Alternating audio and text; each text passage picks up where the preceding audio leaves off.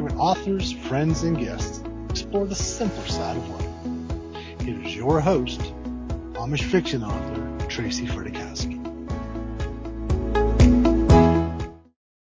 Hey there, welcome to another episode of Buggy Talk. I'm your host, Tracy Fredikowski. Each week, I'll bring you the story behind the stories along with the storytellers. This week, we're mixing it up a bit, and I have Deborah Torres here with me, and we're going to be chatting about our latest release, An Amish Christmas at the Apple Blossom Inn. Hello there, Deborah. How are you this morning? Hi, Tracy. I'm doing really well. Thanks for having me on. Well, thank you so much for coming on with me to share our latest release. More than that, I am so thankful that you agreed to do this book with me, and we really had a good time doing it. And before we get into really talking about the book, let's sort of share with our listeners a little bit about our writing career. Is that okay with you? That sounds great. All righty. It's all right with you. We're just going to go back and forth a little bit so we each can give some insight. So how about you start? Okay, Tracy, that sounds really good. How do you research your books? Most times I love to visit Amish country. And like many of you listeners already know, I grew up in northwestern Pennsylvania, and I often visit that area in the Amish in New Wilmington. But for this particular book, a couple years ago, I wrote a story called Love Blooms at the Apple Blossom Inn. And in New Wilmington in northwestern Pennsylvania, there is a bed and breakfast inn that I went and stayed at. And I had so much fun just sitting in my room. It was a cold, blustery winter day, and I just sat in my beautiful room. And the inn was decorated for Christmas. And I just wrote all of the things that I saw and I smelled, and the guests that were there, the woman that owned the inn, even though the character in our Christmas story is Mrs. Sorensen, she does not replicate the owner of that inn. The inn there in northwestern Pennsylvania, she was just a doll and a joy to spend time with. But typically, when I'm getting ready to write a story, I love to visit Amish country, and it just inspires me in great ways. That sounds so good. I know you and I have had a chance to visit Amish country together some, and it's always just an incredible time of going in the back roads and just observing the Amish and having just a great time together. It is. And we travel well together. We have a good time together. We have become very good friends. So we do get a lot of inspiration from the places that we travel. So let me ask you a question. If you could tell your younger writing self anything, what would it be? This was a great question. And as I was answering, I was thinking about it before our session today, and I was writing down things. I was like, man, I've got so much to say. I need to be careful. But yeah, I think the number one thing is don't quit. It's so easy to quit, especially in the beginning when you're like, okay, I've got 5 Facebook followers, and, I've got to figure out so many things in marketing myself, and I'm getting really, really small amounts of people to buy my books at the beginning. And it's so easy to quit, it's not worth it. It's a lot of work. I'm never going to get anywhere. But don't listen to those lies. If it is God's will for you to be a writer and you feel like this is God's dream for you, keep going, and God will open up doors for you as you go. I think he blesses it when we take those steps in faith. So don't quit. Oh, that was great. And I believe, and I strongly believe, that if we put our career, no matter what it is, or our desires or our aspirations, if we put them in God's hands and just, and give it over to him and say, Lord, just show me what you want me to do. If you want me to do this, give me the words to put on paper. Or if you want this book to succeed, it's up to you. It's not my doing. I am the vessel for those words. And I will work hard at it, but really it's all about putting it in his hands and in his control. Don't you think? I believe that. I believe that 100%. I do. So I've got another question for you. Okay. What are common traps for aspiring writers? I absolutely love answering this question because I have a lot of people who would love to write a book, and they just get so overwhelmed with all the pieces to it, whether they decide to go down the traditionally published avenue, or they tend to want to go down maybe to become an indie author, they get overwhelmed with that there are so many steps. But really, it's just the very first thing is just get the words on paper.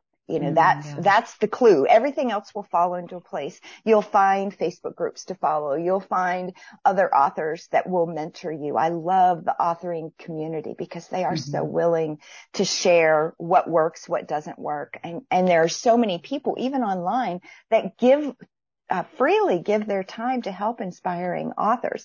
But the one thing I've learned in the last, I've been writing blog content for about 12 years, but I've been faithfully writing Amish fiction for 5. So out of all of those years, the one thing that I have learned in writing is don't try to do everything. Find just a few things, but do those few things well. And those that follow me know that I am not all over on social media. I am pretty heavily in Facebook. I do put some Instagram posts out there, but my main goal is this podcast, my Facebook private group, and my regular Facebook page, and then my writing. So I do 3 things, and I try to do those 3 things good. And I don't follow the next trend. I don't get overwhelmed with, oh my goodness, this author's doing that and she has really good success there. Maybe I should do that. No, that's not the way I have found success. I find 2 or 3 things, but I do those 2 or 3 things very, very well. Whether it's success in somebody else's eyes, I'm not sure, but it's success in my eyes. If I am writing God's word the way he wants me to write it, or telling a story that is very faith-based, then I know that I'm doing what God is asking me to do. If I'm mentoring to a small group on Facebook and those people look forward to what I'm posting and they interact, that's success to me. That means that, I have a voice that I can share with somebody else. So with me answering that, one of the questions I had for you, Deborah, is what does success mean to you? If you had to define success, how would you define it? Yeah. So there's a lot of elements to that, and a lot of things that kind of go through a writer's mind.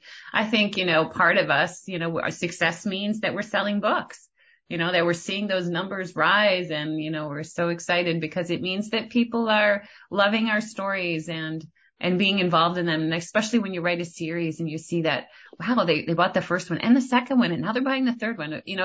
They're engaged and they're connected. And I think that's part of success. But I think what you said, Tracy, too, is another part, is just being where God wants you to be. So many times I'm like, is this right? Is this right? Because maybe I'm supposed to be, as a Christian, maybe I'm supposed to be, working, doing a Bible study, or, working with kids in the church, or, is it selfish that I'm wanting to write? And, we've talked about this, Tracy, that writing for us is a ministry too.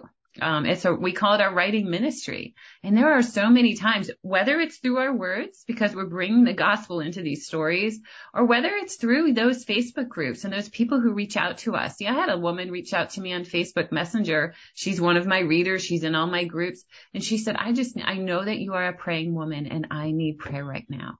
And she was just, that's desperate. And I don't, there's people that God just puts in your life through all of this that you can just really personally minister to. And so that's success for me too. And the third thing is, like you said, is the author community. Growing as an author along with other authors. That's success too, because it's like you're on a team. You're being built up, you're building each other up, and, somebody goes through a rough day and maybe you've already gone through that. So you're there to help them, or somebody is clueless about this one thing when you've already learned it, come on, I'll show you. And just kind of, I get the picture of, just a bunch of people walking up a mountain, Tracy, and people bending down and pulling the next person up, kind of thing. So I think that's part of the success too. And I think that creates just a well-rounded, heart in us. We want to sell books, but we also minister, and we want to gain friendships, build friendships, and help other people. And it's just this whole ball game sort of thing, whole globe, and just a completeness. I couldn't agree with you more. It doesn't matter to me whether we sell millions of books. What matters to me is, does somebody learn something from the stories they read? Do they see their path to salvation through some of the stories that I write? I always say to everyone that God doesn't care how we get to heaven, but he does care about how many people we take with us.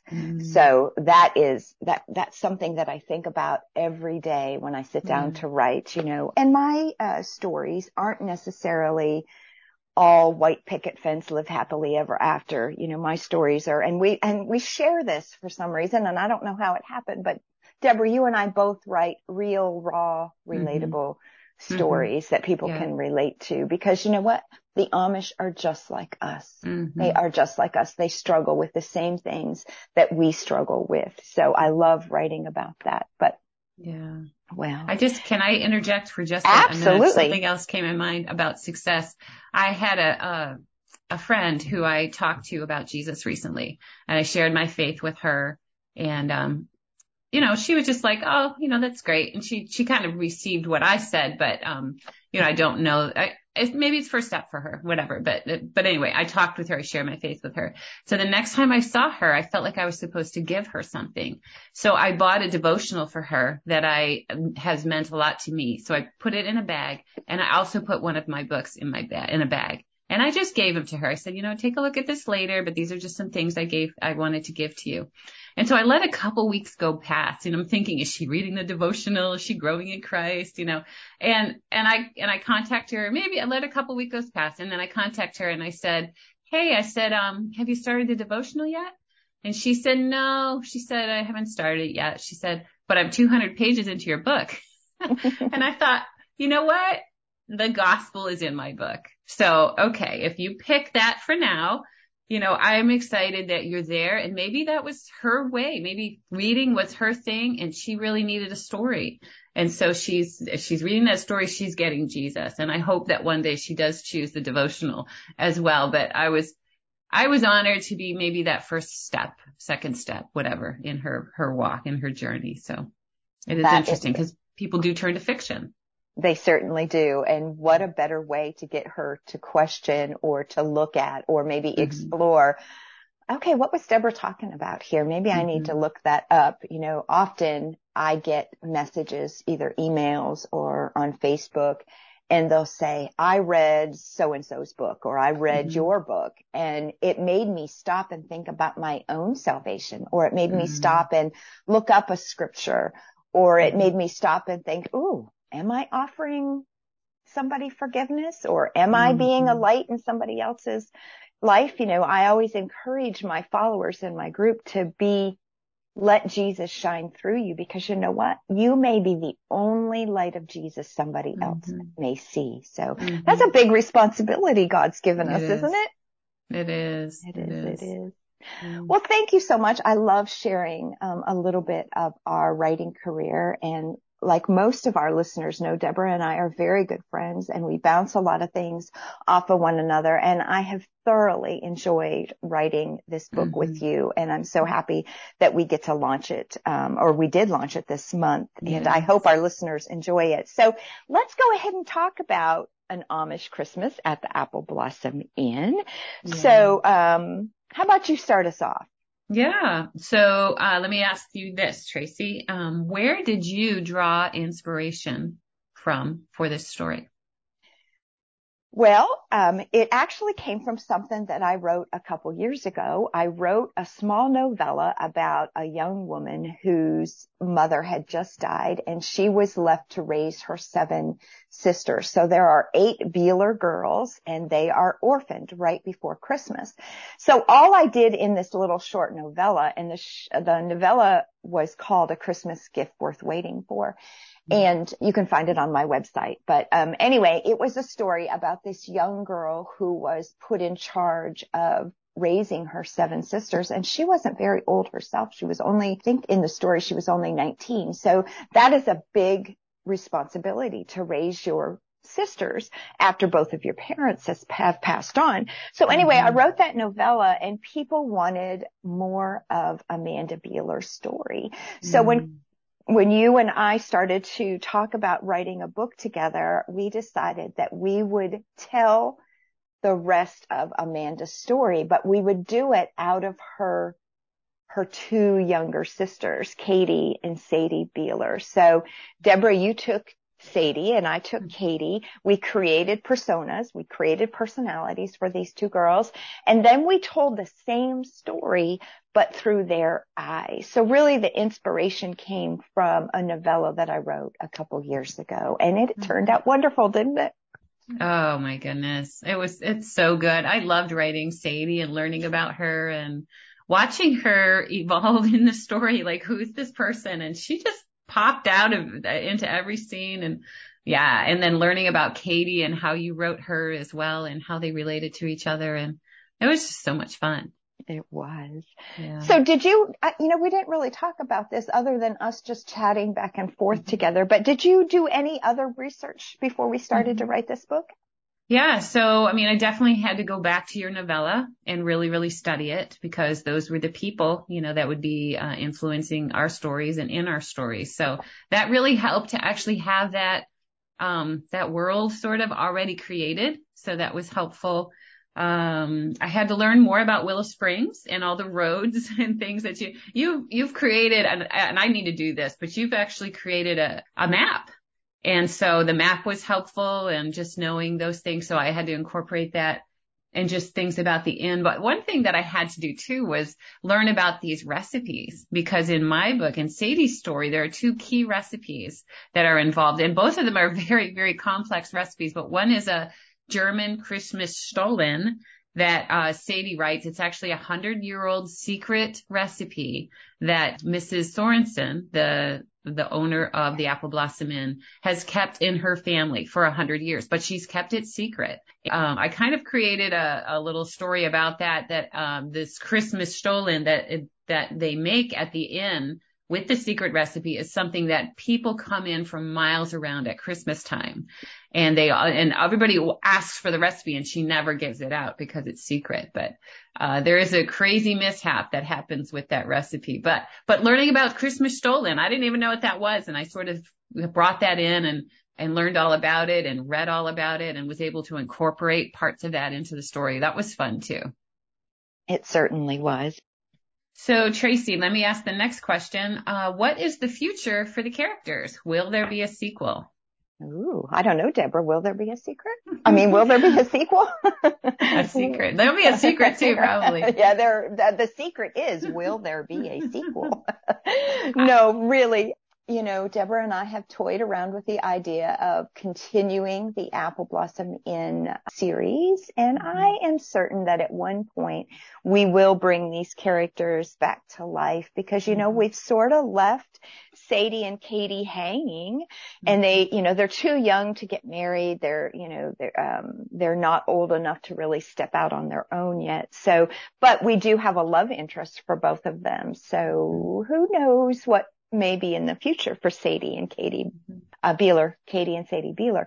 But we do know that we have merged our two worlds. And Deborah, why don't you tell us a little bit about, or tell our listeners a little bit about our two worlds and how we're going to merge them. Yeah. Well, we're already doing it. It's kind of so cool how it's happening, but in our books, our series that we're writing individually, we are starting to merge our worlds as well. But we also did it in the Apple Blossom Inn. Tracy writes about Willow Springs, an Amish community in northwestern Pennsylvania, and I write about Willowbrook, an Amish community in northwestern Pennsylvania. And we have decided that our two Amish districts are 10 miles apart. So since they are 10 miles apart, our characters kind of engage with each other. In the Amish Christmas at the Apple Blossom Inn, Sadie's love interest lives in Willowbrook. And there's also some history of one of the recipes in the book that deal with Willowbrook as well. And then in the end of the book, I bring some characters in my Willowbrook series into the Amish Christmas at the Apple Blossom Inn.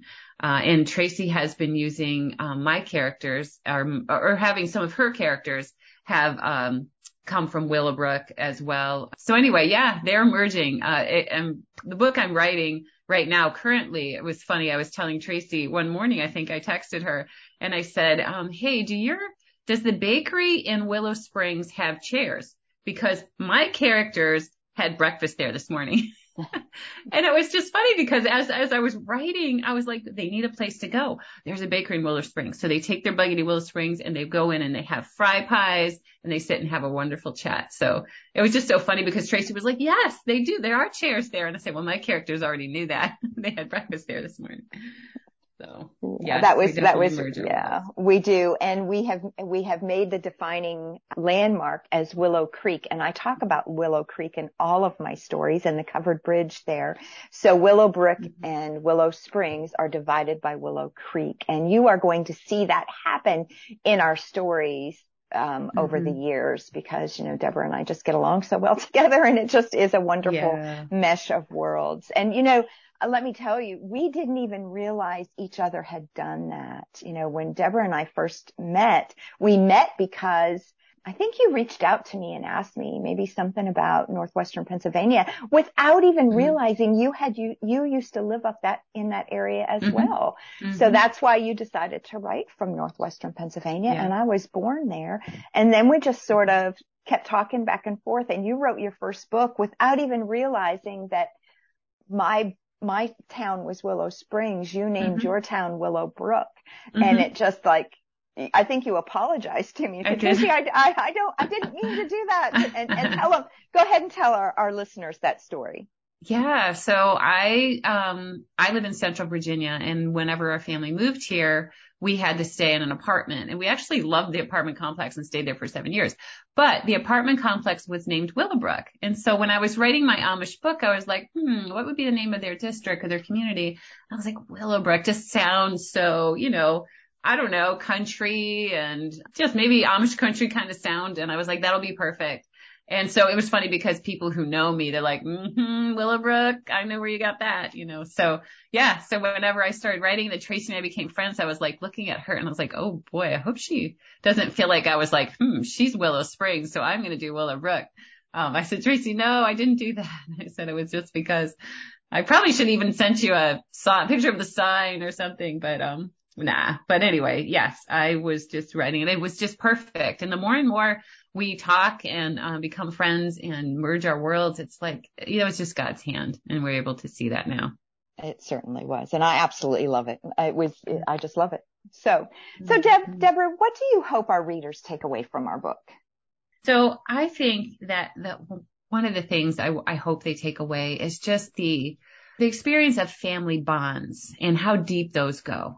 Regardless of what happens, regardless of the mistakes we make, that those family bonds run deep and there's still that love there, even though, someone's mad at someone for making a big blunder that wrecked everything. There's still that core love. There's that love that says will always be my sister and I will always love you.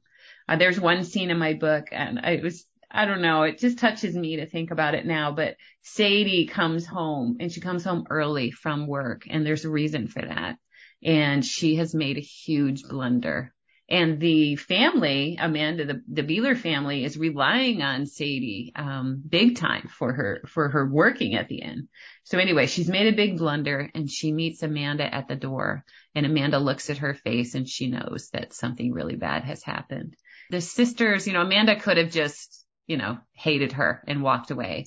But Amanda sits down on the porch swing and just she sits down on the porch swing, kind of defeated, but she doesn't hate her and she doesn't show that. And then Sadie sits down on the swing and she pushes her leg on the concrete porch floor and gets them to start swinging. And the sisters are just swinging together, in this moment of deep despair, but that core love and forgiveness is there. Perfect. So we're going to give you a little treat and we're going to read both our first page and a little more probably of Katie's story and Sadie's story. But let me set the stage so you all understand where we're coming from. So both sisters are at their mother's funeral. So we are going to read, and we've set each one of the individual stories at the same place and time. So Deborah started Sadie's story at her mother's funeral, and I've started Katie's story at her mother's funeral. Deborah, would you like to start? Sure. Thanks, Tracy. I'll go ahead. So this is chapter 1, Sadie's story. The steady drum of ice pellets on my black umbrella matched the beat of my broken heart. As Mam was lowered into the frozen ground, fear wrapped its tendrils around my insides and my breathing grew shallow. I waited until a gap formed between the mourners gathered at the Willow Springs graveyard, big enough for someone my size to slip through. My body tensed, ready to bolt, when my sister Katie slipped her hand into mine and held tight. Oh, no, you don't. I stared straight ahead as the torment raged inside me. 3 years earlier, we buried Dad after he fell to his death climbing our silo, an accident that never should have happened. I was there that day, and its memories made me squirm. My breath came out in nervous puffs that freezing November afternoon. I told him to be careful several times. Dad, why can't we do this another day? I was 14, well accustomed to northwestern Pennsylvania's icy winds, but Dad just drew in his lips as his eyes followed the iron rungs all the way to the top. Quit your worrying over me, Doctor. The hole in the silo's roof won't fix itself, ain't?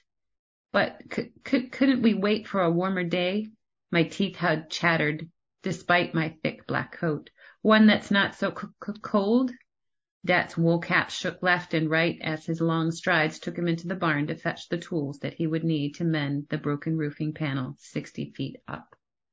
It is heart-wrenching when you read a story that is so emotional, and you did a great job of setting the scene. So let me go ahead and now switch gears a little bit, and this is Katie's story. So they're at the same place. They're at their mother's funeral, and this is what Katie feels and sees. So this is chapter 1 of Katie.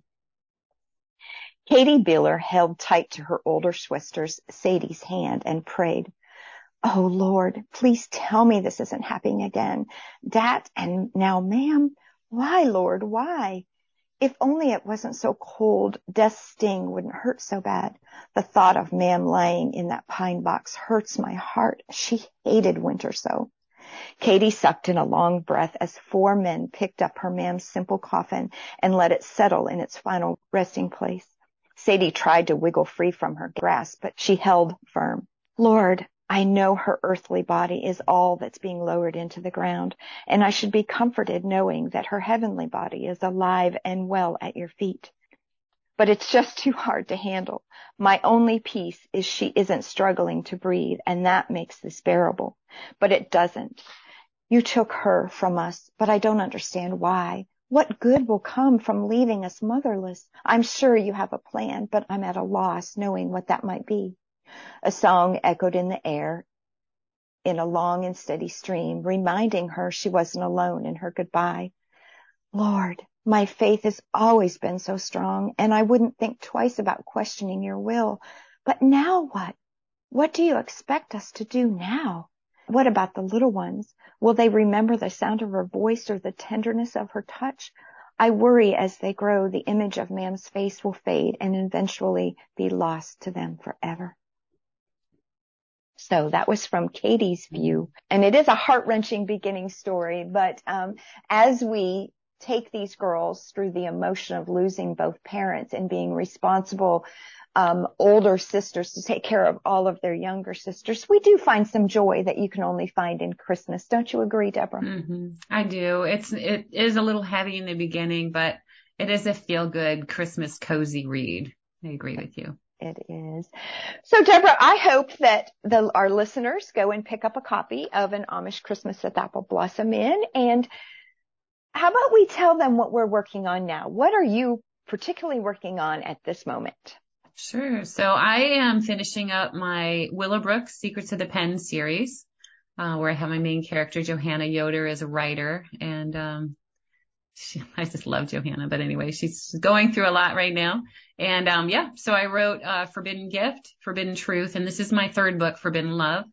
As this book finishes out, then it is my thought to go ahead and I'm doing sort of a spin-off series from this one, and it'll be called the Amish Kitchen Garden series. And actually the main character of the Amish Kitchen Garden series, you'll meet her in the Apple Blossom Inn, the Amish Christmas at the Apple Blossom Inn book. Her name is Ivy Bish. So when you read the book, look for Ivy Bish and you'll see her later on in that future series that I'll write.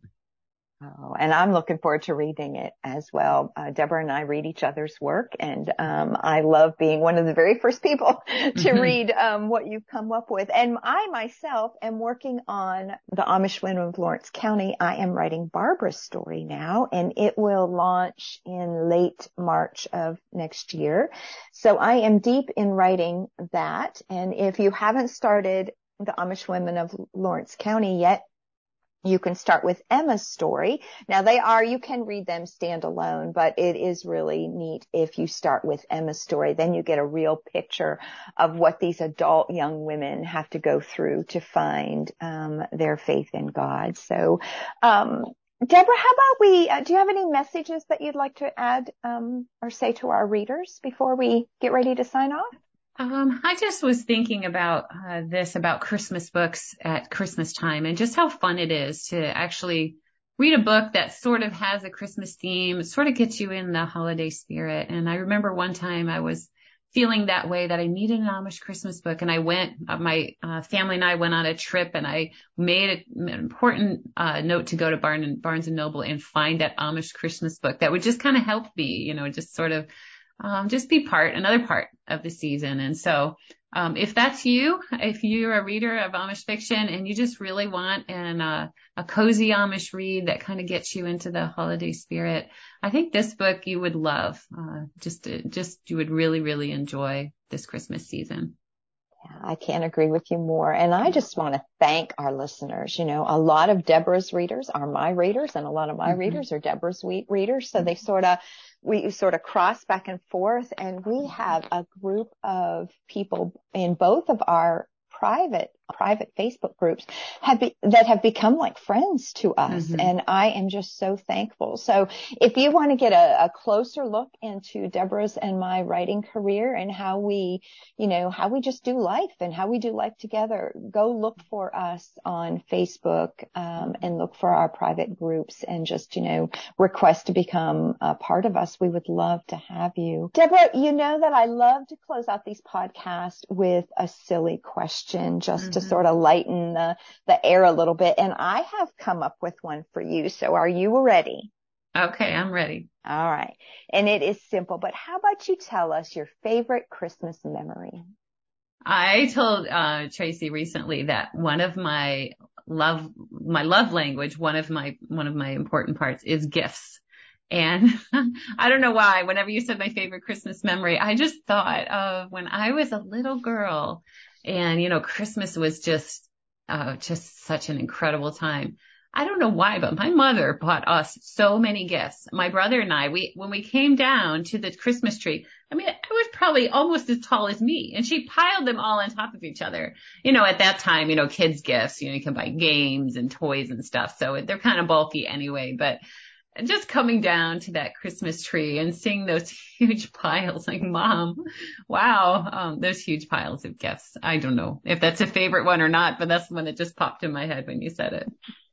I have a lot of fond memories of Christmas. We didn't have a lot growing up. Most kids in our era didn't have a lot of extra, their parents didn't have a lot of extra money, but my mom and dad always went above and beyond at Christmas time. And my parents did not put up the Christmas tree before Christmas Eve, and we were not allowed to see it. We had to go to bed. And my parents put the Christmas tree up after we were in bed, decorated it the whole 9 yards, and then put all the Christmas presents under it. So Christmas was super special because when we came downstairs Christmas morning, that was the first time we saw the Christmas tree. So those are some of the fondest memories that I have. Wow, that's a great tradition. Yeah. Well, I have a silly question for you. Okay, I'm ready. You ready? Okay, Tracy, let's say you woke up one day and you were an Amish Fra at Christmas time. Craig was your mun, I'm not sure to say that right, a husband, and you have 16 kinner. What would be your favorite part? Oh my goodness. 16 kids. I think making them Christmas breakfast. And let me tell you a little tradition with the Amish that go hand in hand with this, that most Amish children get one gift. And when they wake up Christmas morning, they don't have Christmas trees. They may have pine boughs. Some of my Amish friends do love Christmas poinsettias. So that's about all they decorate. And they also decorate with Christmas cards. They string Christmas cards from one corner of the room to the next at the ceiling. And they just fold those Christmas cards over a string. So throughout their home, you'll just see string from corner to corner to corner. And because the Amish communicate mostly by letters, they get hundreds of Christmas cards from across the country, from family that's moved away. But anyway, on Christmas morning, children typically get one present, and that present is sat at their table Christmas morning. So Christmas breakfast is a big thing to them. So I think making breakfast and just sitting that present in front of my 16 children. Can you imagine the size of the table they would need for 16 children? Oh my goodness. But yeah, that was really sweet. That was the perfect way to end our podcast. So thank you again, Deborah, for writing this book with me. Thank you for coming on board with the Buggy Talk podcast. And to all of you listeners, if you want to pick up a copy of An Amish Christmas at the Apple Blossom Inn, look for the link in the show notes of this episode that you can find on my website at tracysamishbooks.com, or you can go to thebuggytalkpodcast.com. There you'll find a complete list of some of your favorite Amish fiction authors and all the great books that they add to the Amish landscape.